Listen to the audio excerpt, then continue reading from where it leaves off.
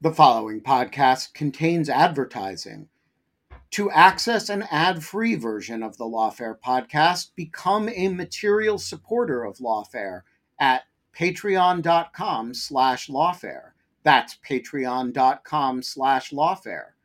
Also, check out Lawfare's other podcast offerings: Rational Security, Chatter, Lawfare No Bull, and The Aftermath. Why don't more infant formula companies use organic, grass-fed whole milk instead of skim? Why don't more infant formula companies use the latest breast milk science? Why don't more infant formula companies run their own clinical trials? Why don't more infant formula companies use more of the proteins found in breast milk? Why don't more infant formula companies have their own factories instead of outsourcing their manufacturing? We wondered the same thing. So we made ByHeart, a better formula for formula. Learn more at byheart.com.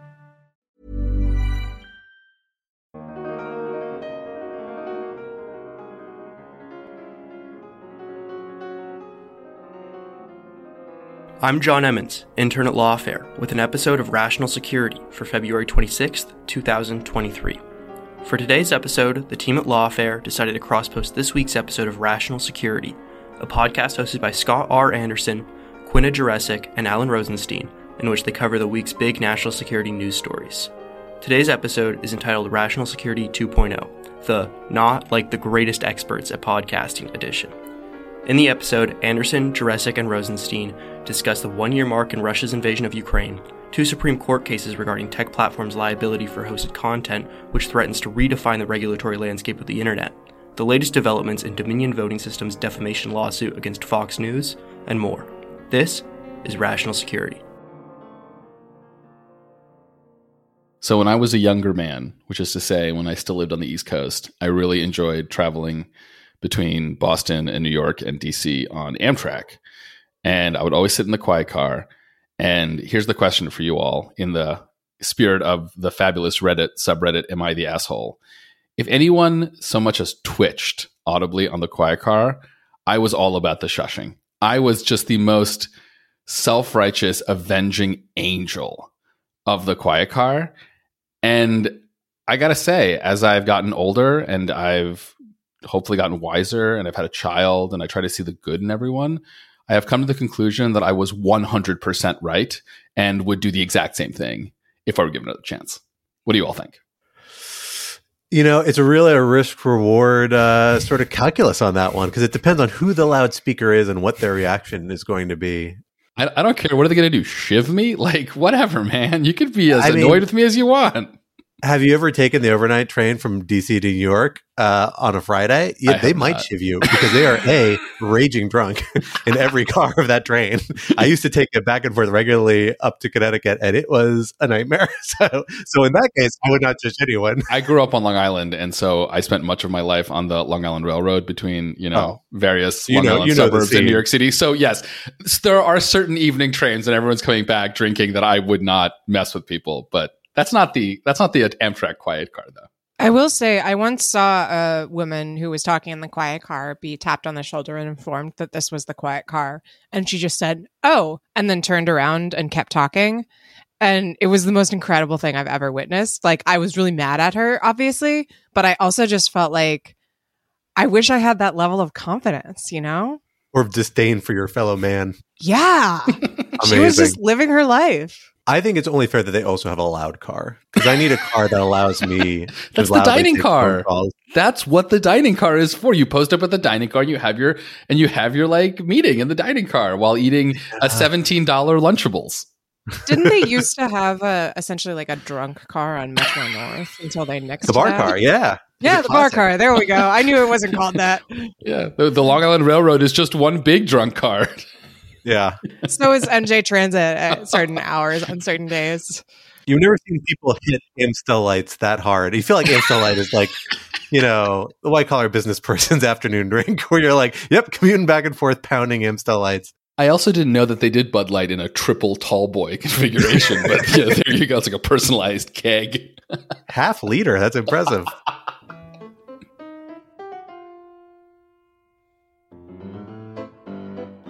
Hello, everyone, and welcome to Rational Security. I am one of your co-hosts, Scott R. Anderson. I am back here with my two regular co-hosts, Quinta Jurasek. Hello. And Alan Rosenstein. Hello, hello. And we are thrilled to have you with us this week, a very exciting week for all three of us because there has been a lot of national security law in the news, most notably in the Supreme Court, where we have heard not one, but two oral arguments that we have been binge listening to over the last 2 days to get ready to talk about. As punishment for our sins. As punishment for our sins and our decision to go into this godforsaken industry. Yes, that's exactly right. It has been a big week, and I'm very excited. How are you all holding up with the labor of having to sit through two exceptionally long, even by the standard of the form, oral arguments in these Supreme Court cases? Particularly the first one, I thought. Yeah, I'm really tired. I'm super tired, man. And also, it is about to snow like 20 inches in Minnesota, and it is one of the rare situations in which the whole state has shut down, including daycare. So I was trying to listen to the Supreme Court argument this morning while chasing my child around the Minnesota Children's Museum, which is a fabulous place, God bless it, but not the most conducive to thinking about tort liability for terrorist attacks. Yeah, I mean, what does Isaac think about Shasta? More snacks. Treble damages if you treble snacks is actually Isaac's view. His treble snacks is Isaac's view on all these things. It's actually I like that kind of as a t-shirt. Treble snacks. It's a good band. That is name, a very too. very good joke for anybody who has read 18 USC section 2333. Otherwise, I'm not going to get it. The overlap of NatSec law professionals and parents of small children. Treble snacks. It's great. I agree. I would buy that t-shirt. Well, we are excited to have you, the listeners, here with us for what we are calling the Not Like the Three Greatest Experts at Podcasting edition, in honor of our beloved Supreme Court justices who has been spending the last 48 hours hashing through some very complicated questions about the internet and terrorism liability and where they intersect, and acknowledged at one point via Justice Elena Kagan that they are not the 9 greatest experts at the internet or anything. No, that they are not like the 9 greatest. It's like, I think the like is just what makes it even more charming. I will defend her there. We can talk about this. Everyone's dunking on this. I thought that it was a good statement of how they're not the greatest experts and understanding the limitations of their own expertise. I don't think anyone's dunking on them. I thought it was just a very funny, self-aware. No. I give Elena, credit for I thought that was great. That was 100%. very charming. And similarly, the listener should know we don't know what we're doing. So, we barely got Quinta's microphone to work earlier today. So at this point, we're not the best at podcasting. And yet you weirdos have all been listening to us for 18 months. So who's the fool, the bigger fool, the fool or the fool that listens to the Fool's podcast? The question of our era, truly. Well, with that in mind, let us dig into some of the big stories for this week. Topic 1, the HIMAR anniversary.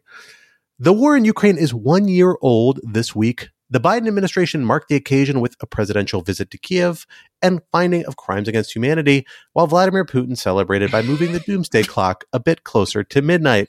What should we make of where the war stands 1 year in? Topic 2, we're living in a post-algorithm world, and I'm a post-algorithm girl. So said more or less. It's not quite as good as your Nikki Haley "You're So Fine" from last week, but it's still pretty good. It's a pretty good reference. I've been dipping into my 80s Spotify for the last couple of weeks, so it's just at top of mind. So said more or less Justice Elena Kagan yesterday, as she and the other members of the Supreme Court heard arguments in Gonzalez v. Google on the scope of protections under Section 230 of the Communications Decency Act, a case that some argue could break the internet, and its companion case, Twitter v. Tamna, we heard oral argument in this morning as we're recording on Wednesday. What do we learn from these oral arguments, and what might the ramifications be? And topic 3, bold Dominion.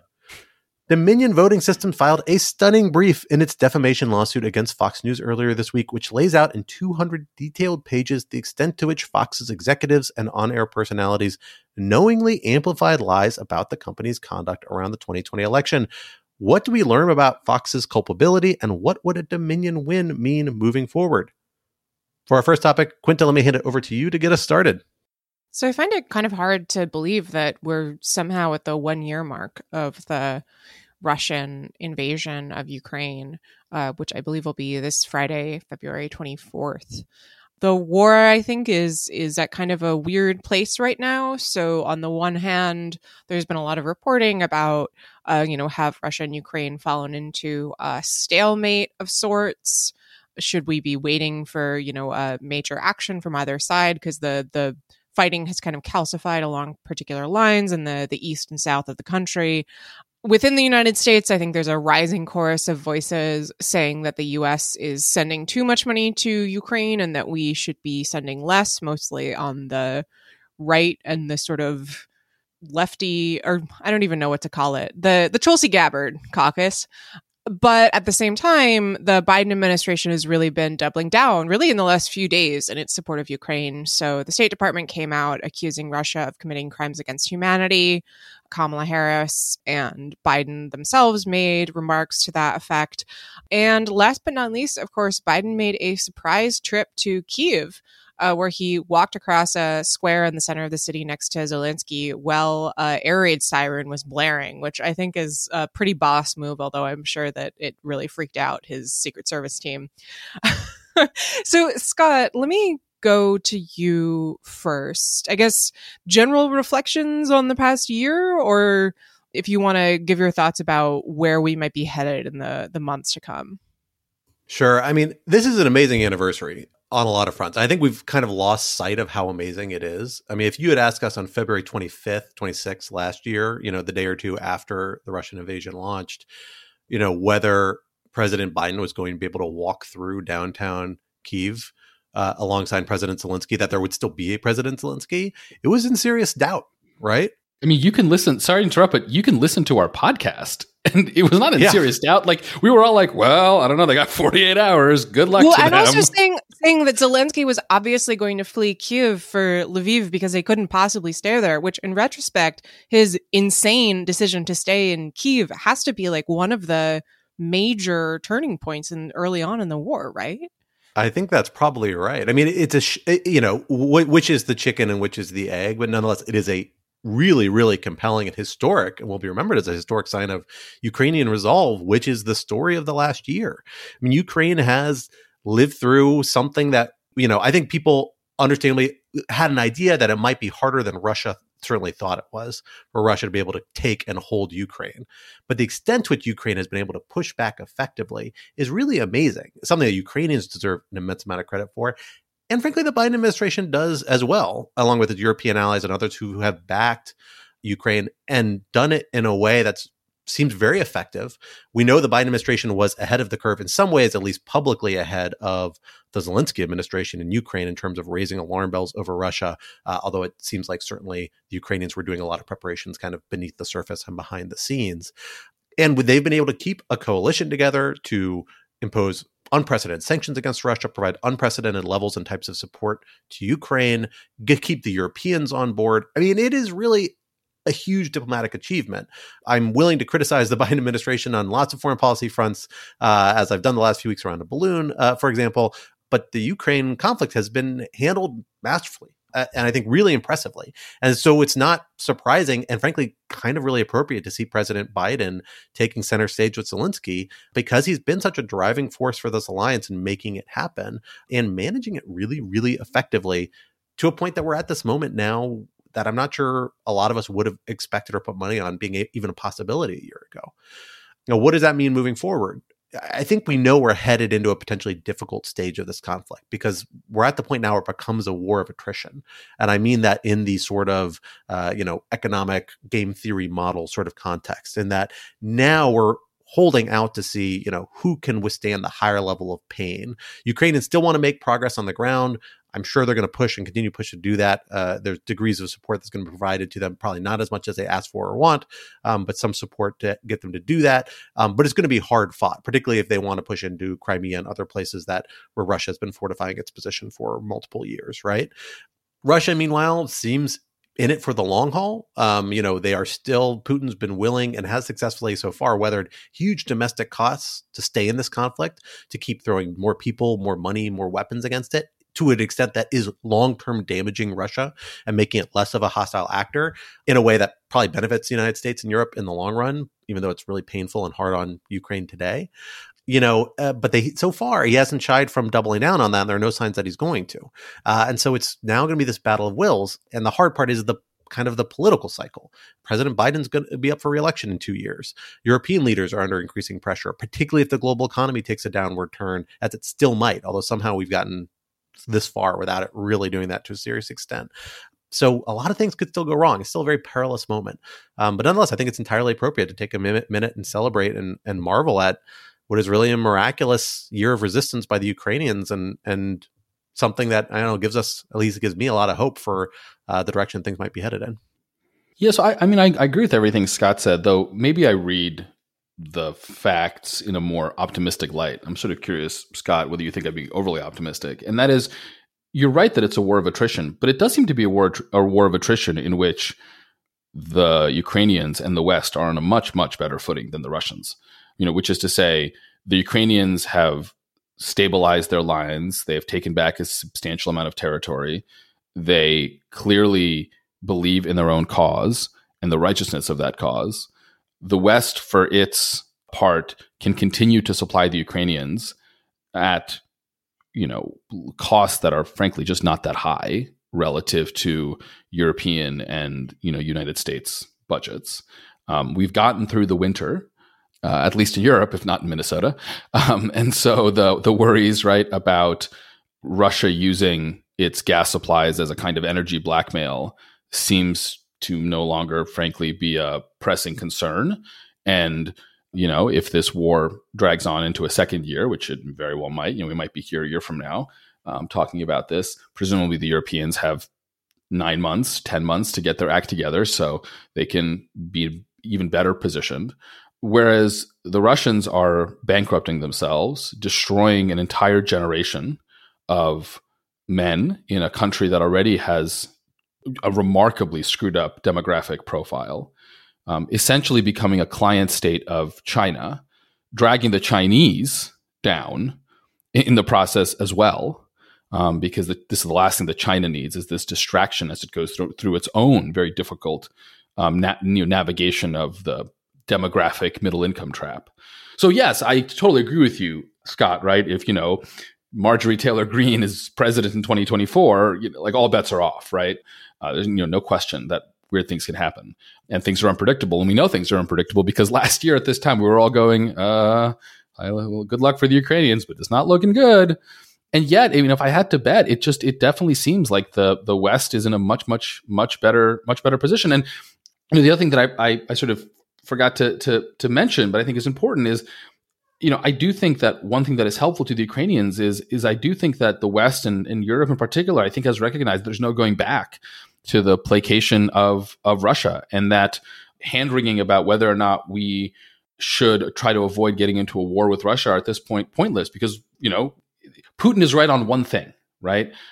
There is a de facto state of conflict between the West and Russia, and it's about managing that, right, rather than avoiding it. Putin started it, so it's his fault. But I think that Europeans are getting to understand that, whether they act on that explicitly by allowing Ukraine into the EU, as Zelensky is begging to do, or just to continue, the Germans supplying tanks and everyone supplying money, that remains to be seen. But, while I don't think that the war is going to wind down anytime soon, again, because Russia is in it for the long haul, and for Putin, this is an existential threat to his political regime and therefore to his quite possibly life, he will keep doing this until the bitter end. But the bitter end, I don't see how Russia wins.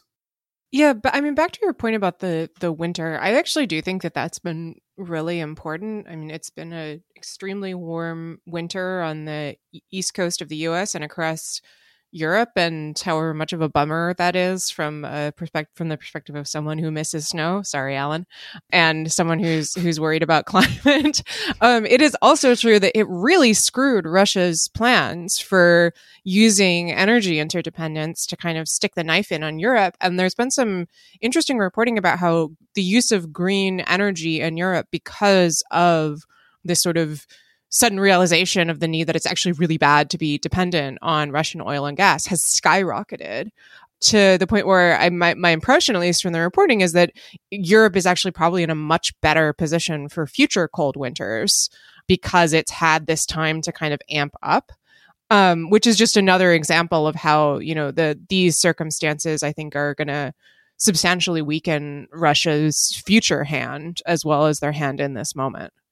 Yeah, I mean, I think you both have really identified a lot of reasons why there are reasons to be optimistic. I agree with all of those, right? Like, I don't think it's a doomed path forward for Ukraine or for the kind of Western plus alliance that's backing Ukraine in this conflict by any stretch of the imagination. But I do think there are pressure points still across the horizon, right? The first one's going to be the Ukrainian economy. The Ukrainian economy is suffering huge amounts of pressure. It is now going to have to shift to, a long-term perspective where it's not just in a fight for its survival and existential war, still in that to some extent, but is in a different sort of longer-term conflict where it actually has to match that with some sort of normalcy of life that they can accomplish. Again, that's a victory, but it poses certain challenges. Western support has been massive, but it's probably not enough, nor is it clear that it could be enough to fully make up for the lost economic activity. That pressure to provide those different types of assistance, not just of arms, but economic assistance in terms, feeds into a lot of domestic pressures for Western states, and particularly for the United States, where foreign assistance is always a point of tension. And we saw, Ron DeSantis give a major foreign policy speech last week, who is kind of the presumptive frontrunner now for the Republican nomination. Although, as I've said on this podcast before, I wouldn't put the cart ahead of the horse on that necessarily yet. But nonetheless, a big voice for a big block of the Republican Party. And he's very cool towards Ukraine and the Ukraine endeavor. Part of that is about not wanting to give points to the Biden administration, but that's going to be the dominant political incentive for Republicans who control the House of Representatives for the next 2 years. We saw the last Congress very wisely, I think, give some of the most important security assistance authorities to the Biden administration for a year and a half out, right, to try and get through the next 2 years without giving a Republican House a chance to really raise too many obstacles. But they still could, and their incentive to do so gets worse for the next 2 years. So, I just think we need to be aware that there are still challenges to come. The other thing I do think we need to keep an eye on is China. China has walked a very fine line thus far in this conflict, kind of not backing Russia to the extent they could have, also not joining with the West and sanctioning Russia, obviously. We don't know exactly where that trajectory is headed. Xi Jinping is in a crisis moment. We just saw a bilateral difficult moment with the United States over cancellation of a major meeting and the balloon crisis, right? We know that Xi Jinping is supposed to give a speech in the next few days that both by some accounts is going to double down and perhaps even increase lethal support for Russia in the conflict, while at the same time kind of reemphasizing traditional Chinese foreign policy, which is much about non-intervention or respecting national boundaries. How he's going to reconcile those things, I don't know. Maybe one or the other report is wrong. We don't know how this is all going to come together, but China's still a big actor that could swing things a lot of different directions. And then we just don't know what Russia's domestic tolerance is, what Putin's tolerance is, where his limits is. That's why it's a war of attrition, right? We're waiting out to see when are we going to hit that uncertain pain threshold where it forces them to capitulate. Right now, I agree. I think the momentum's on the Ukrainian side, on the West side, and I hope it stays that way. But I don't think we should be unrealistic about the fact there are real challenges still ahead. So let's make sure that we talk about the determination by the U.S. that Russia had committed crimes against humanity. Scott, can you just give a little background for listeners on A, what that means, and B, what the significance is that the U.S. has made what appears to be some kind of formal determination coming from the State Department? Or is it like Michael Scott declaring bankruptcy? It's not actually a thing. As lots of people are tweeting about. It is a notable symbolic move, but I think has a limited practical significance. Basically, it means that crimes against humanity, which is a category of acts that are unlawful under international criminal law, just like war crimes are and genocide are, those are different categories that aren't addressed by a formal finding yet, although war crimes is kind of handled a little differently. And there's no doubt war crimes have been committed by the Russians in Ukraine. It's just not subject to the same sort of pronouncements as the other two. And sorry, Scott, just for what is the difference? Can you just remind? I'm not sure I know the difference. Sure. I mean, there are more granular differences. Genocide is about, the categorical extinction of a whole population, right? Or a substantial portion of population. So a scale and deliberate, specifically a high threshold of intent. That's the reason why those tend to be the most controversial determinations, as we kind of talked about in the podcast before a few months ago. Crimes against humanity is all sorts of horrible things that can happen to people, about violence, targeting, starving, a whole universe of things that can happen outside of an armed conflict context. Like states can commit crimes against humanity on their own. And then war crimes are those things committed in the context of an armed conflict. So like executing POWs would be a war crime. Would be a war exactly. Crime. Okay. There's not a total perfect overlap between the two, so I'm oversimplifying, but that's the big distinction. The determination, of course, matters because it means, hey, look, we really think that Russia is doing something really bad here under international law. It doesn't matter practically that much because there's not, unlike war crimes, which are covered by the Geneva Conventions, unlike genocide, which is covered by the Genocide Convention, there's no actual international treaty about crimes against humanity. It is only really addressed through the Rome Convention for the International Criminal Court. The United States isn't a party there. And that treaty really deals with obligations between member states and the ICC. With genocide, with war crimes, there is an obligation to punish or extradite, meaning states that are parties to those conventions, if you say these are happening, you have to either prosecute the person or extradite them to somebody who will prosecute them. There's no similar body that has obligations like that for crimes against humanity. Is the United States going to treat them differently? No, they can still try and get extradition for them. They can still try and prosecute them if they can find a domestic hook, although it's actually not clear they could because of domestic limitations on criminal statutes and nationality-based restrictions. But, those obligations could still apply as policy measures, but it's primarily symbolic significance at this point. And I think it really is a stand-in, frankly, for a genocide determination, which they have not made, although, President Biden has described the acts as genocidal kind of rhetorically in the past and hasn't really, to my knowledge, walked that back or rescinded that. I guess the other big treaty thing we should mention this week is New START. President Putin withdrew from New START, the last major bilateral non-proliferation treaty between the United States and Russia. That is a big deal because it's the last major bilateral non-proliferation treaty. We saw the Trump administration initiate withdrawal from the Open Skies Treaty and their Intermediate Range Nuclear Forces Treaty, which were the second and third last nuclear treaties. It is a sad thing because it was kind of the last kind of shred of bilateral cooperation on non-proliferation. In practice, however, the obligations and practices, procedures put under it hadn't really been used in several years, both because of the pandemic and because of bilateral tensions. So I'm not sure it practically makes that big a difference either, except in the long run, where if you had a different Russian government or things were dramatically different, it means now you're going to have to negotiate a new nuclear treaty. As opposed to being able to just pick back up an old one that people have been kind of neglecting. That's why I had come out and opposed INF Treaty and Open Skies Treaty withdrawal, even though those had similar issues. I simply think it's a bad thing to withdraw from this one, but in the short term doesn't really make that big a difference by my understanding. Well, from international law to domestic law, let us go to the United States Supreme Court, to whom we have been spending a lot of time listening over the last 48 hours or so. We have seen back-to-back Tuesday, Wednesday arguments scheduled in two closely interrelated Supreme Court cases, Gonzalez v. Google, Twitter v. Taamneh, which together are dealing with the difficult questions, both of A, the extent to which internet service providers, particularly social media platforms, can be held liable for providing services to terrorist groups by people who are then killed or injured by those terrorist groups and terrorist attacks after the fact. And then under a cause of action for civil liability for acts of terrorism, the Anti-Terrorism Acts, which has been amended by JASTA, a kind of controversial law from 2016. And then on top of that, the issue that has kind of gotten the most attention and would be in some ways, at least by a lot of measures, the most substantial potential outcome here, whether immunity for those activities is provided by Section 230 of the Communications Decency Act, which provides a high degree of immunity to social media platforms for publishing content of third parties or managing content of third parties. The question then is saying, well, when does something, if at some point does it third-party content stop being third-party content? Is there a point at which these immunity is removed because something the platform is doing about how it processes it, presents it, prioritizes, or recommends certain content makes it its own in a way that no longer falls under this immunity? I think the latter has been the big focus for you guys. So let me start with that, and then we can come back to Taamneh kind of more briefly at the end if we have time. What did you make of oral arguments yesterday at the time we record this in terms of where they came out? I thought it was a really interesting set of arguments all over the place, like really interesting set of questions. People, you could really see the justices genuinely really wrestling with a really hard question. To an extent that actually maybe wasn't as expected, particularly people like Justice Thomas, who has been openly critical of Section 230 in the past, yet was very skeptical of arguments to try and disrupt it, at least from the outset this time. Quinta, why don't we start with you? Yeah, so I have been thinking about a scene from Arrested Development where one of the characters pulls out from the freezer a bag that's labeled "Dead Dove, Do Not Eat," and then opens the bag and says, "I don't know what I was expecting."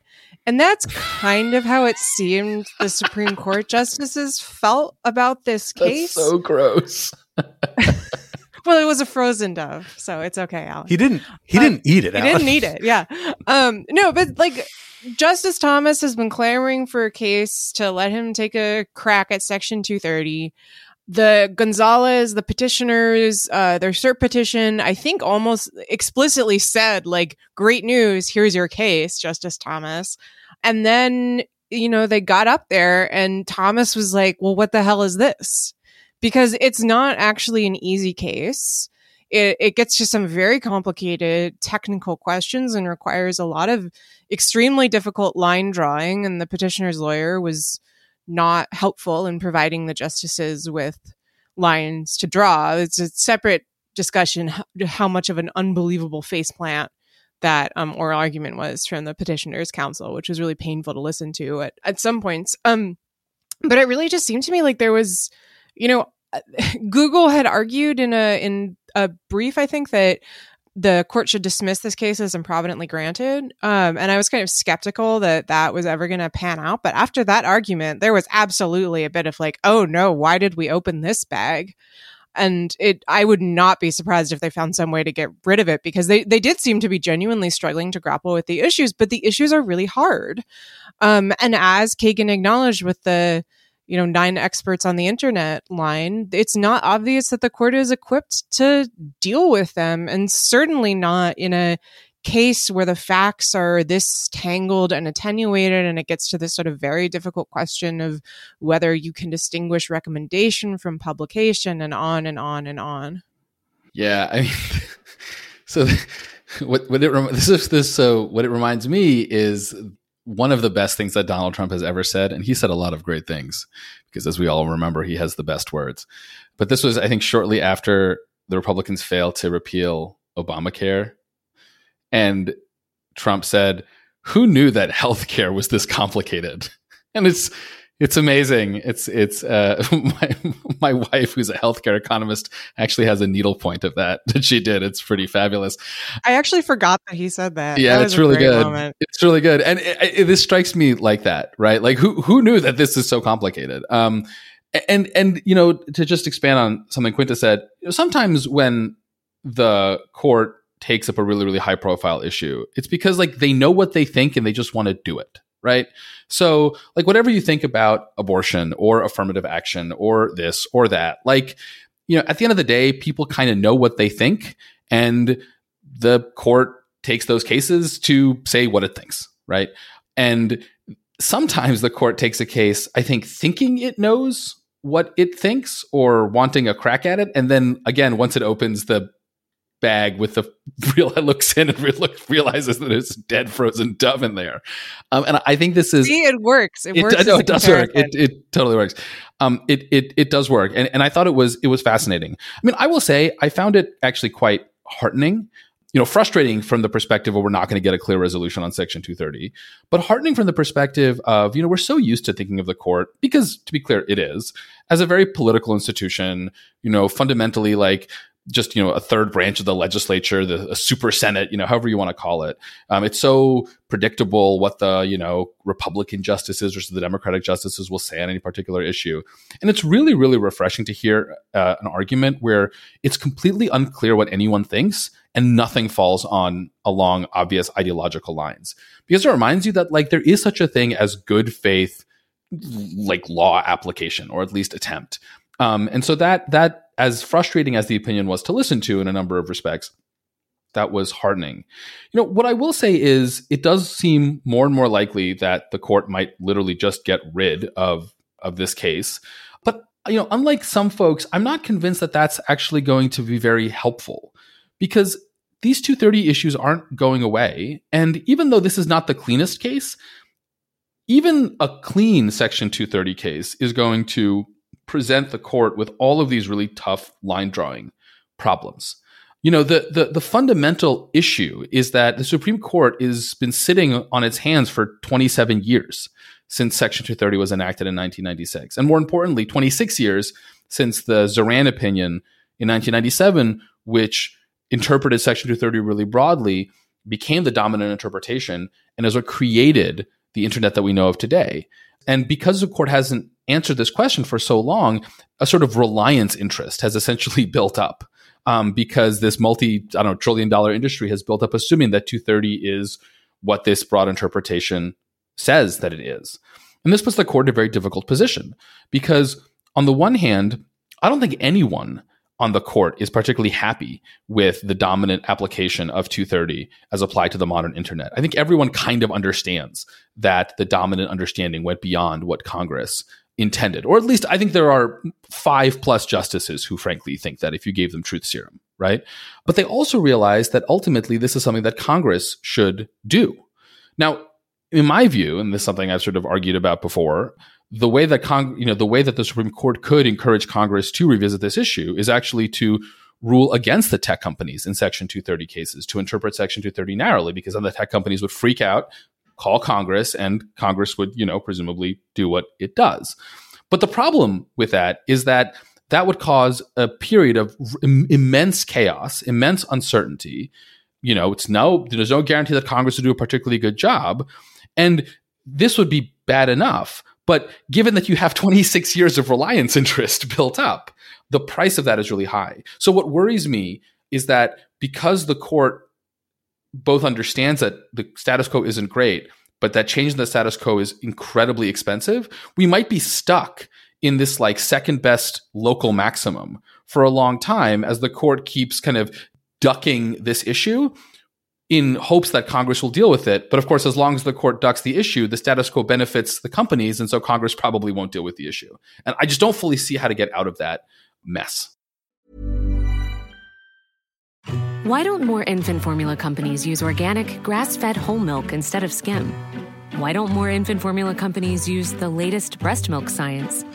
Why don't more infant formula companies run their own clinical trials? Why don't more infant formula companies use more of the proteins found in breast milk? Why don't more infant formula companies have their own factories instead of outsourcing their manufacturing? We wondered the same thing. So we made ByHeart, a better formula for formula. Learn more at byheart.com. Everyone knows therapy is great for solving problems, but getting therapy has its own problems too, like finding the right therapist, fitting into their schedule, and of course, the cost. Well, BetterHelp can solve those problems. It's totally online and built around your schedule. It's surprisingly affordable too. Connect with a credentialed therapist by phone, video, or online chat, all from the comfort of your home. Visit BetterHelp.com to learn more and save 10% on your first month. That's BetterHelp, H-E-L-P.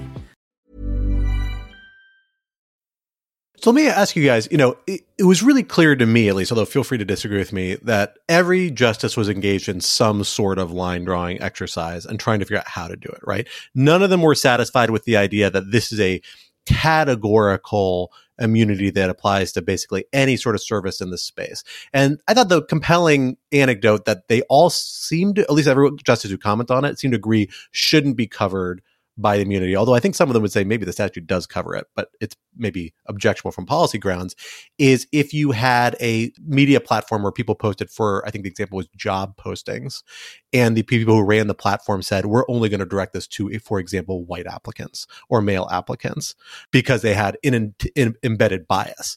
And they would adjust their algorithm because this all boils down to how do you translate, what a user asks for, a user's actions into a set of guides that you give to them in response to those prompts, right? And so, this hypothetical racist company or sexist company sets up algorithms to provide certain benefits to the users they like more. Can I just say, I'm pretty sure that was riffing on a real actual thing that Meta/Facebook did when it came to housing, right? That they reached a civil rights settlement essentially on the argument that their algorithms for a sort of housing access platform that they had set up were directing white applicants to housing with other white applicants and so on. So this is not hypothetical at all. Yeah, and it's a compelling. Well, that's a really good point. It's a compelling one because this is an area where I think just about everyone agrees you should be able to have a civil claim. Like, no one thinks that you should be able to have a company be discriminatory in this way. Maybe some people do. Hopefully, a lot of people find that that's a hard thing to stomach. But, Section 230, if you accept the position of the platforms, would reach that stage, right? Because you're still just producing third-party content through some sort of algorithm. No, it's Google made a concession. I would need to double check precisely what it was, but I do think, Alan, correct me if I'm wrong, that Lisa Blatt, bulldozing in as usual for Google, made just sidebar. That was quite a performance from Lisa Blatt. You know what? I love it. Lisa Blatt. She gets up there. She's like, you know what? This is my courtroom. You're lucky that I let you in here. I'm just going to talk. You want to talk? I honestly think the justices are a little scared of Lisa Blatt. The contrast between her and poor Eric Schnapper arguing for petitioners was quite something. But in all seriousness, I remember, I'm looking at my notes and I now can't find it. So Alan, please correct me if I'm wrong, that Blatt did make a concession at some point that if there was some kind of really involved decision making by the platform along the lines of Scott's hypothetical, what I was saying about the Meta housing discrimination settlement, that would not be covered by 230. And I did think that was really notable because it showed that Google was able to, depending on how you interpret it, throw Meta under the bus, or make their position a little more palatable by saying, we're not saying that this protects everything that everyone does under any circumstance. My recollection is that she conceded they might be, which is an important distinction here. Sure, but that's still a big concession. But when you're talking about line drawing exercises, that's actually pretty substantial because it's saying there might be a certain point where involvement in the algorithm and shaping outcomes, would push past the line. And I agree, it's substantial, it's important, but I think it's short of saying that this hypothetical is necessarily on the far side of that line. Yeah, I mean, the problem is that it's tempting to try to say, well, as long as the platforms are using a neutral algorithm, then Section 230 will apply. But if they're using a non-neutral algorithm that's racist or sexist or otherwise objectionable, then Section 230 shouldn't apply. But the problem is the moment you start pushing on this concept, it just kind of dissolves. Which is a standard issue, frankly, in all of the law, right? I mean, line drawing is hard for a reason, but I do think that it reflects sort of kind of a deeper problem, which is that, for better or for worse, for the last 30 years, we've been trying to regulate the internet and in particular platforms primarily through the civil law and primarily through this broad immunity provision.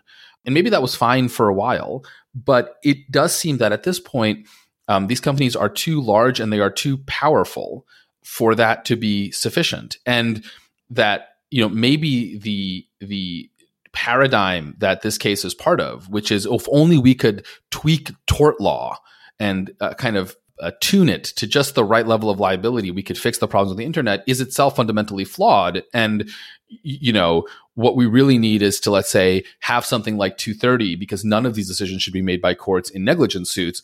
But then on the other hand, have a whole regulatory bureaucracy that goes in and actually does make these very fine policy distinctions about what these recommendation algorithms can and cannot do. And because they're administrative agencies, they can just do it as policy decisions. They don't have to try to do it as coherent legal principles, which I think, as Tuesday's argument showed, is not possible to do.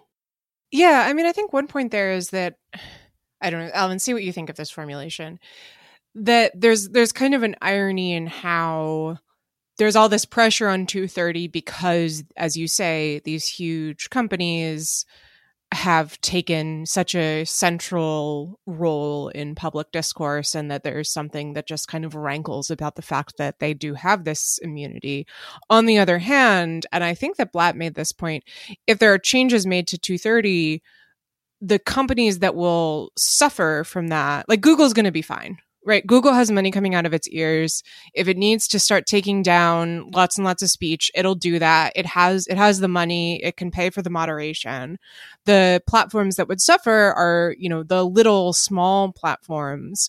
And so you end up in this weird situation where if you tweak 230, you could end up cementing the same kind of monopolization and power over public discourse that led you to tweak it in the first place? I'm not saying your proposal would do that. I think the administrative agency thing could well work differently. But as you were talking, it just struck me as sort of one of the ironies. I will say, I was heartened by the fact that the justices seemed to be taking this question really seriously. There was definitely, I was worried we were going to walk in there and, it was just going to be like, YOLO, we hate platforms. We're just going to do it live and see what happens. And that was very much not the tone that they were taking.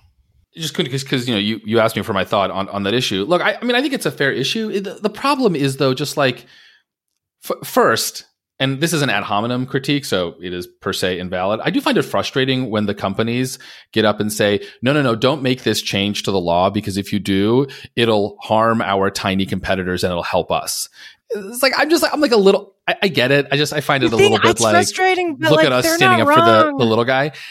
Second, they may not be wrong, which is, again, why I prefaced it by saying it's a kind of ad hominem grumpiness. So take it with a grain of salt. But at some point, like, how far are you going to push that argument, right? Like, for better or for worse, we do have a fairly monopolized internet. Now, who those individuals are changes, right? Like, TikTok was nothing 3 years ago and now it's everything. And, TikTok may not survive 5 years from now. But at any point, right, at any moment, you do see an internet built around giant companies. So which is to say, we may not have a monopolistic internet, but we kind of always have an oligopolistic internet. And it's just who are those oligopolists changes. If that's true, and that's true not for, frankly, legal reasons, but it's true because of how the economics of attention work and because network effects are so powerful, there's not much we can do about that. So we should just accept that. It's a bummer, but we haven't figured out how to fix that, and then pass whatever laws we need to fix that problem. So again, it's not that I'm unsympathetic to the worry about harming the new entrant. It's more that I think if that's your overriding concern, then frankly, almost any regulation is going to be suspect, because any regulation is going to impose differential and greater compliance costs, probably on smaller entities than larger entities, and then that just leads you to no regulation at all, which, like, again, was like probably fine in 1996, and maybe it was fine in 2005, was less fine in 2015, and I just think is much less fine in 2023. And that brings me to the sort of the part that I found quite frustrating about yesterday's argument in Gonzalez versus Google, which is there wasn't a lot of talk about the actual harms to the individuals because of some of this content, right? I mean, it was all about, the harms to companies, and it was, Kavanaugh kept talking about the economic harms to companies, which is fine, but there are other harms to real people. And it frustrated me that those were underserved in the argument, I think largely because the petitioner did such a bad job offering a workable standard to the court. And it is just frustrating that the idiosyncrasies of who is the advocate can matter so much for, potentially world-altering decisions. Well, I agree with that. I also think the structure of these two cases was interrelated, right? Because you had the separate liability question, because this is the immunities question that applies to the platforms for all sorts of claims, not just like the specific people who were harmed in this case. So I get why the argument's kind of focused on that. You heard a lot more about the actual harm in these cases for these plaintiffs, which are terrorism victims, in today's oral argument in Tamna, because you're dealing with the liability for that. So we don't have that much time left. Before we do, I want to talk about predictions, because that's the only fun thing to do here. And you all can pass on them if you want to extend. I have a prediction about how this will play out. I'll throw out for you all to Savage, but I think it's there to let us bring in briefly our second case, Tamna, today. I think this is all going to go away on an ATA determination. An oral argument today, and backing up kind of the U.S. government's view, justices are actually surprisingly, I think, skeptical of a lot of the arguments about the narrowest view of the ATA that both the government and the companies put forward. But the one thing they seemed to glom onto is the proximate cause argument. This argument that just because these platforms might have knowingly provided support to ISIS generally, you still need some sort of connection between what they did for ISIS and ISIS's committing of a terrorist attack that actually harmed the specific plaintiffs, because otherwise you could hold Twitter responsible. Everybody who's ever harmed by ISIS in any way could come back and sue Twitter. And that's a structure that the government very expressly warned against from a policy perspective. And if that happens, then this 230 question is avoidable and the court doesn't have to reach it. And it struck me that that's kind of what the court might want, because the one thing they can do if they're not ready to draw a line is they can kick it back to the lower courts and say, hey, appellate courts, you've heard us wax and wane on this. We don't know where the line is, but why don't you all, as the laboratory and the judicial system, take another crack at this? And so we'll see a lot of kind of chaotic Court of Appeals opinions wrestling with the limits of 230 in the years to come until the Supreme Court takes it up again. That's my prediction. But I'd welcome your guys' thoughts if you all have different takes. No, I think that is the most likely outcome as well. And while it does frustrate me because, my stake in this, or my interest in these cases, is 230, and I want to know what 230 means, I do think that is probably the best answer at this junction. And, I do think that even if the court kicks the 230 can down the road, it will at least signal, whether to lower courts, but also to litigants, to scholars thinking about this, that they need to be much more prepared with a fully fledged out set of hypotheticals that really crisply delineate what they want the court to do when it comes to 230. Right? That like, you cannot do what the petitioner tried to do, which is come in and not have like a briefcase full of really crisp examples saying, here are 17 fact patterns. Here's the rule I want you to follow. Here's how it's going to take every fact pattern and put it into the liability or non-liability box. And this is the best we can do. And just write this down. And I think the court is signaling that it needs help with that because it's exceptionally hard. The other thing I think it might do, and I think I'm probably being over optimistic here, but I think it also might signal that this is such a hard line drawing problem that maybe we shouldn't be trying to draw lines at all, which is to say maybe the whole paradigm of trying to deal with this through the tort law and through a kind of liability shield is just wrong. And we need something different. Maybe we need something like a notice and takedown system like we have with the DMCA, the Digital Millennium Copyright Act. I think I made that acronym correctly. Sorry if I'm not. But basically, the way we deal with copyright on the internet is we have a whole scheme whereby platforms set up notice systems. And if they use those notice systems and they act on them in some reasonable fashion, they are otherwise immune from copyright liability. Maybe we need something like that for the kind of set of Section 230 cases we're dealing with, where Congress, sets out for different kinds of liabilities, different standards. Maybe that's the kind of research agenda going forward. But I do think, Scott, that your prediction is the most likely. Okay, so from a really difficult legal question to a not difficult at all legal question, let's talk about the Dominion lawsuit against Fox. So as Scott mentioned at the top of the show, the voting machine company Dominion has sued Fox for a lot of money, I think over $1 billion, for defamation stemming from the sort of weeks-long campaign that Fox took after the 2020 election to spread all sorts of falsehoods and conspiracy theories against Dominion. This was, some real kooky stuff, to put it mildly. And in this filing that Dominion has made, just showing the power of getting to discovery, it just has reams of evidence, internal messages, emails, text messages from Fox news hosts and anchors and executives, basically showing in a way that is, I think, just almost unprecedentedly vivid in a defamation case, that Fox not just had an idea that the claims that it was peddling were false, but that they basically knew that what they were saying was false, which is just the worst nightmare of any media lawyer. And I'm sure Fox has many. There's so many examples in this case. My favorite set, it was highlighted in a NPR article that we'll link, which talked about the provenance of a memo that made its way to Sidney Powell, that then made its way to Maria Bartiromo, which then became kind of one of the central talking points about Dominion. And, the memo was full of conspiracy theories about how Dominion machines were changing votes. But what was really amazing was who the person who wrote the memo. She's unnamed, but apparently she said that she knows this information because it's told to her in dreams and by ghosts, and that she listens to the wind, and that she was internally decapitated, but she's okay. Which I don't. Well, the wind tells her that she's a ghost, but that she's a ghost. Yes, but she was internally decapitated, but she's okay. And I just want to say I'm glad that she's okay, because internal decapitation, while I'm not sure entirely what it means, it sounds uncomfortable. And this was known to everyone, and so I don't know. to put it in precise legal language, Fox seems screwed. And the first thing I want to ask is to you, Quinta, what does this tell us about Fox as a journalistic institution? Quinta, you're as I like to troll you with, you're the closest we have to a journalist. On behalf of journalists, what does this tell you about Fox News? Well, so most journalistic organizations do not work this way. Listeners will be shocked to hear. I mean, look, it's sort of confirmation of everything that we've suspected about Fox. And I think that so it's chock full, as you said, Ellen, of just insane tidbits like this. And there's also the sort of dynamics of what's happening within Fox. The story that the filing tells is essentially Fox's decision desk, which is independent. And the guy who ran at Chris Stirewalt later left Fox, calls Arizona for Biden.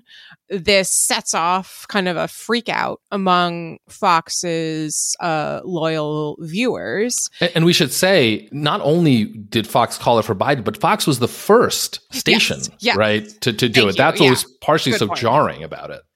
And so what happens then is that the hosts sort of get mad, but they're not in full-fledged revolt over these ideas of voter fraud until they start seeing that people are abandoning Fox and tuning in instead to Newsmax and OANN, because those outlets are embracing Trump's idea that the election was somehow stolen. And so there's this kind of feedback loop of, you pump up the people who are on the far right fringe, then you're not fringy enough for them. They abandon you, then you get fringier to win them back, and around and around and around we go. And I think it paints a really vivid picture of that kind of toxic dynamic that Fox is locked into with its audience. And you could kind of see that happening in real time just from what was available publicly, but seeing the internal documentation is something else, especially when you have people like Tucker Carlson texting. I don't have the filing in front of me, but essentially texting saying, like, we can't follow Trump down this road. It's going to destroy us,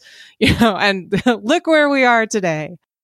I have to say, this was like one of the most entertaining reads I've had in a really long time, and it was absolutely amazing. And it's worth really emphasizing now, like, you read a lot of legal briefs and they're based off usually like a lot of briefing and legal argument happens at the motion to dismiss phase, right? So they're based off allegations and complaints. That's not what this is. This is for summary judgment. They've gotten discovery. They've done depositions of these people. They've gotten copies of these text messages. So this is like a really, really substantial summary of a lot of evidence, which is kind of amazing. And can I just pause you for a second, Scott? Because I just want to clarify what the legal standard here is, because I think this is actually really important, right? So under this very famous case, New York Times versus Sullivan, the First Amendment requires for a successful defamation case where the target of the defamation is a public figure, it requires more than just the regular, negligence or whatever. It requires, it's like actual knowledge or true malice. I forget the exact term. Actual malice. Actual malice.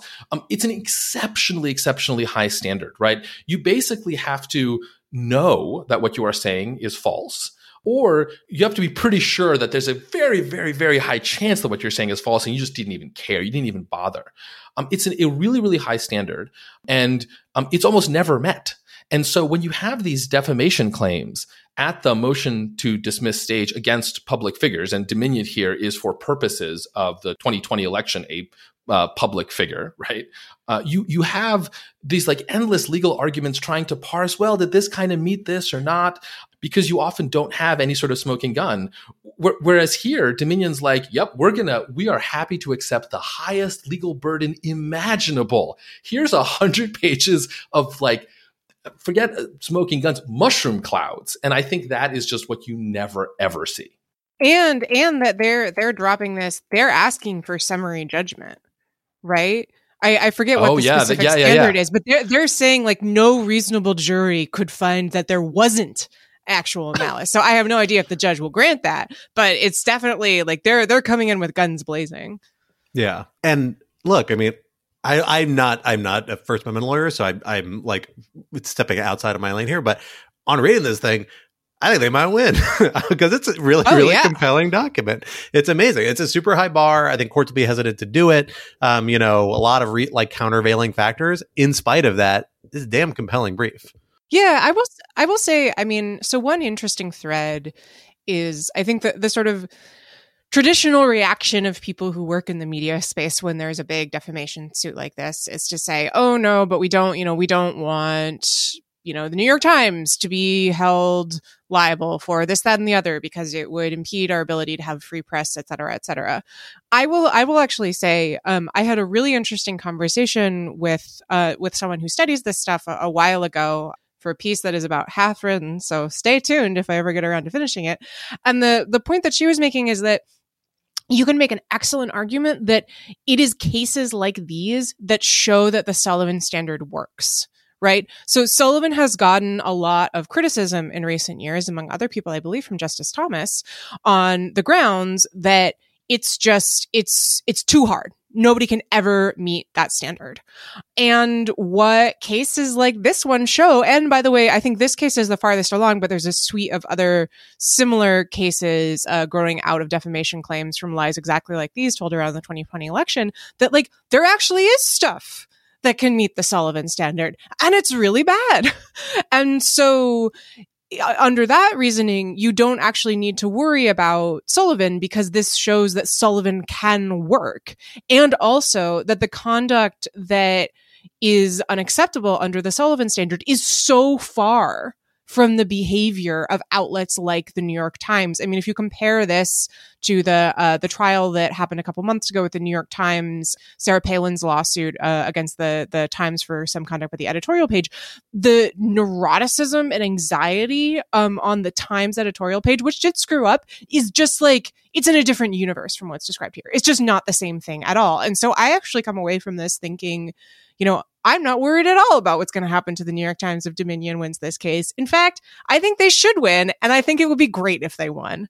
And so I do think that's like a weird position for me to be taking because I'm used to being the person who says, well, it's really difficult to distinguish between, what is journalism anyway, yada, yada.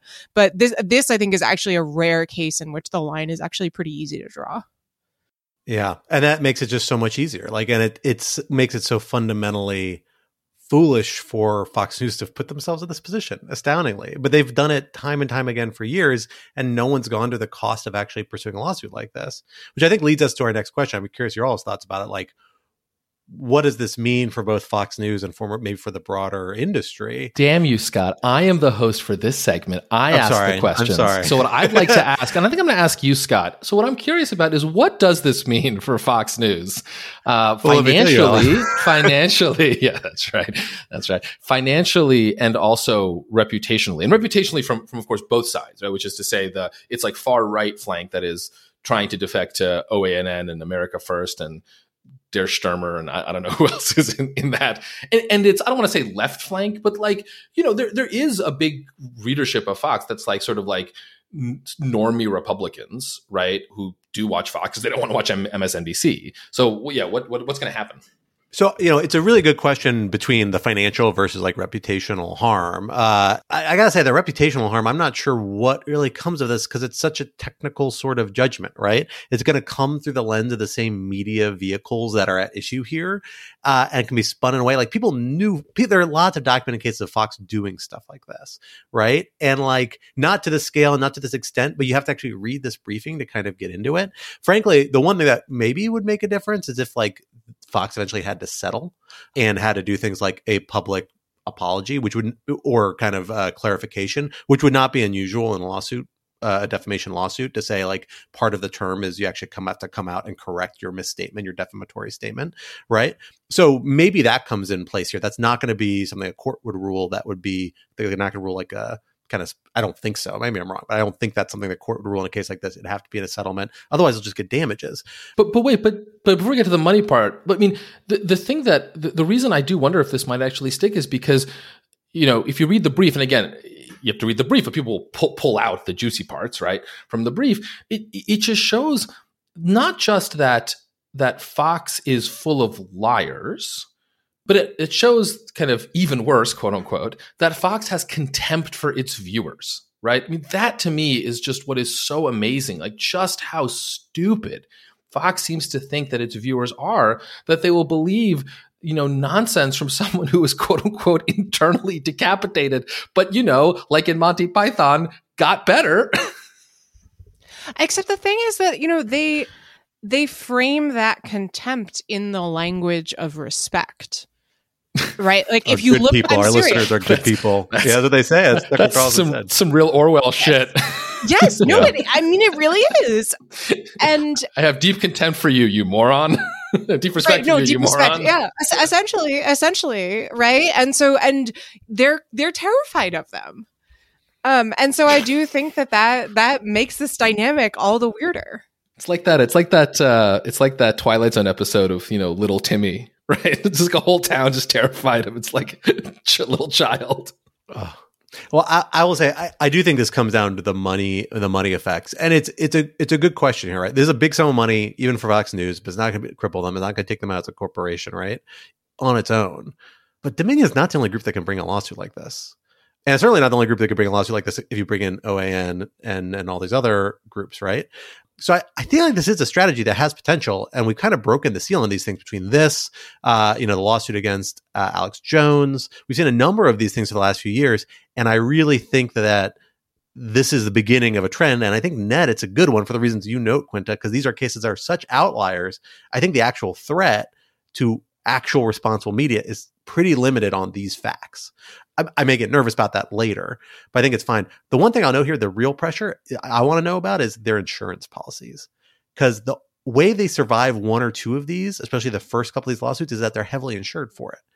Right. And so they're not going to cost Fox that much. They probably cost a fair amount after, because it's a pretty big sum, probably past their insurance limits. Right. But on the first instinct, they're going to say, OK, well, we took an insurance hit for this. But then what are their insurance companies going to do? If they're exposing themselves to this level of risk and then the real plaintiffs begin to manifest, they might be uninsurable. And maybe that follows Tucker Carlson around. Maybe it's not just Fox. Maybe it's actual Tucker Carlson. It becomes uninsurable. And that's a real sanction. That's what happens to like irresponsible doctors. And other professionals. And I'm not sure why it shouldn't happen to irresponsible journalists as well. So I'm very curious to see where this goes. I think it's actually like a positive trend as much as I sympathize with some of the heartburn it gives people who like the media. All right, folks. Well, that brings us to the end of our time together today, almost, because we still have that one thing that we refuse, no matter how often you keep asking to leave you without in the week to come. Until we are back in your podcatcher. That is Object Lessons. Alan, what do you have for us this week as an object lesson? It's the best part. It's the fun facts part of the episode. So my pick this week is a new television show called Poker Face. It is on, what of the 17? It's on Peacock, the 8th most popular streaming service. It stars Natasha Lyonne of, well, at least for my generation, inescapably American Pie fame, but most recently Russian Doll fame, as I don't even know quite how to describe it, kind of a washed up former poker player who gets into all sorts of criminal hijinks. I've only seen one episode. I think only one episode has been released so far, though actually I'm not sure. I've only seen one episode. My understanding it's a kind of a crime of the week sort of show. It's amazing. I mean, it's amazing on so many levels. It's a Rian Johnson vehicle, and it's like Rian Johnson at his Rian Johnsoniest, so it's really fun and quirky. It has Natasha Lyonne, who is just so fabulous, and I think has made one of the most impressive career comebacks of anyone in Hollywood, like a Brendan Fraser level career comeback. She is unbelievably charming, especially to elder millennials like me, and I suspect Scott finds her equally charming. The first episode, I will say, the show is totally stolen by Adrian Brody, however, so it's worth it just for Adrian Brody going full Brody. It's really fabulous. Huge recommend Poker Face on Peacock. I got excited for the show when I watched Glass Onion, the sequel to Knives Out, and there's a scene where Daniel Craig is in the bath, like Skyping with some of his friends, where obviously Rian Johnson just called like his most eclectic group of friends. And if I recall correctly, I believe it was the late Stephen Sondheim, Kareem Abdul-Jabbar, and Natasha Lyonne. Really big and swinger Angela Lansbury. And Angela Lansbury was the fourth one. Exactly. Amazing. Like, what an amazing cross-section. I was like, is Natasha Lyonne in this like level of the stratosphere? And maybe kind of now. So I'm excited about it. Natasha Lyonne, America's very unsuspected darling. Exactly. Quinta, what do you have for us? I have some extremely niche gossip, which is my favorite kind of gossip, along the lines of like, you'll never believe what happened on this side street that you've never heard of in a city you've never been to. This is a story from DCist, a local DC publication. about the phenomenon of buy nothing groups on Facebook and how petty tyrants tear them apart. And it is delightful. There are apparently in DC, I'm not a member of any of them. There are splinter buy nothing groups. There are people who got fed up with the splinter buy nothing groups and created groups to mediate between the splintered groups. The Judean People's Front and People's Front of Judea situation. There's a group that's called Take My Shit that was made by people who were sick of the tyranny of the buy nothing moderators. There's a picture in the article of a street in DC where someone put up a sign for the buy nothing demarcation line. For where the groups divide, where if you're on this side, you're one group, on this side, you're another group. It is so good. I highly recommend reading it, even if you are not in DC, because it filled me with joy.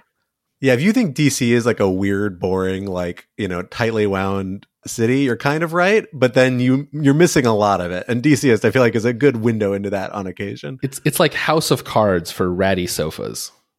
Yeah, exactly. Maybe not exactly, but something like that. Well, for my object lesson, I have one that is really aimed primarily at Alan Rosenstein, I think, although other people will appreciate it as well. I love this personalized object lesson. Personalized object lesson. I know Alan is a big fan of kimchi, as am I. I made a giant batch of kimchi 5 or 6 months ago. I don't know if I actually talked about it on here. I meant to make an object lesson. I don't think I ever did, because I never made my own before. It was not that hard. If you have a fermentation crock, really quite good. Or a mason jar. My recipe next time, or just a mason jar. I did a vegan version too, so you don't need to do the shrimp paste and all the other stuff that's usually in there that I find gross. But I've had these like 3 big jars that produce from this of kimchi around forever. I OD'd on it really hard, like 3 times now. I have to put it away for like a couple weeks, bring it back out. Oh, I should say, as part of that, I've been making all this kimchi stuff, and a common theme of kimchi is to put American cheese on it. Because if you put kimchi, like kimchi fried rice, kimchi ramen, I made like a kimchi tofu soup at some point. I tried putting cheese on it. Actually worked really well. It's because all of the GIs came into South Korea, and so there's this whole generation of like South Koreans who grew up with like South Korean food and then Spam and American cheese, and they just integrated it. Like, it's just not a big deal. I think it's wonderful. Exactly. It's like very. Oh, yeah. I totally agree. And American cheese, I think, is underrated and actually kind of delicious. You just don't think of it as cheese. It's just not cheese. Cheese product. That's not cheese. But I had a revelatory thing, because like when I was I was on a solo fathering binge for the last 3 days, meaning I didn't have time to cook good meals.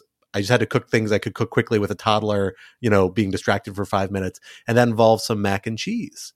And I was like, Kraft mac and cheese basically is American cheese. Let me try this. You beautiful. I took a big scoop of kimchi. Bastard. I diced it up. I threw in the mac and cheese. It is freaking amazing. It is really one of the best things I've made. It's so good. Such an easy way to spice up what is otherwise like a pretty boring meal. Perfect amount of heat, perfect amount of tang. The one thing I'll say is that if you take it out fresh out of the fridge, it like cools it down too much. So you got to like add some more hot water and warm it back up. It is amazing. I highly recommend it if you're looking for like a college level easy meal with a little bit of funk and fermentation in it. Kimchi mac and cheese, just a Kraft type. I'm going to try and figure out now like a recipe for like fancy mac and cheese with kimchi in it, but just Kraft mac and cheese really nailed it for me. So recommend people try it. Let me know what you think. So this is genius. So one of the few disputes I have with my wife is over the aroma of kimchi. I love it. My wife is not so much of a fan. So I'm not so much of a fan of the aroma, if I'm being honest, but I like the taste. So I will say, so that limits how much kimchi I can just like slather onto my food at dinner times when I'm eating with my family. But this is brilliant, because my son's favorite food is mac and cheese. I'm gonna start slowly sneaking kimchi into it, and at some point it'll be 2 against 1. Because my son will get addicted to kimchi, and then what's my wife going to do? My son likes kimchi. I love it. You may want to try the vegan kimchi, because I will say it smells a little different. And but it still gives you the kind of like crunch and spice and sourness. Yeah. And like the gochujang, the gochugaru is like gochugaru, the chili paste, high level, whatever the chili flake. Yeah, exactly. Nice. Thank you. All right, folks. Well, that brings us to the end of this week's episode. Rational Security 2.0 is, like its forebearer, a production of Lawfare. Please be sure to visit lawfareblog.com for our show page with links with past episodes, for our written work and the work of other Lawfare contributors, and information on Lawfare's other podcast series. And be sure to follow us on Twitter at RATL Security, and be sure to leave a rating or review wherever you might be listening. And be sure to sign up to become a material supporter of Lawfare on Patreon at patreon.com/lawfare for an ad-free version of this podcast and other special benefits. Our audio engineer and producer this week was Jay Venables of Goat Rodeo, and our music, as always, was performed by Sophia Yan. We are once again edited by the wonderful Jen Patcha Howell. On behalf of my co-hosts, Ellen and Quinta, I am Scott R. Anderson. We will talk to you next week. Until then, goodbye.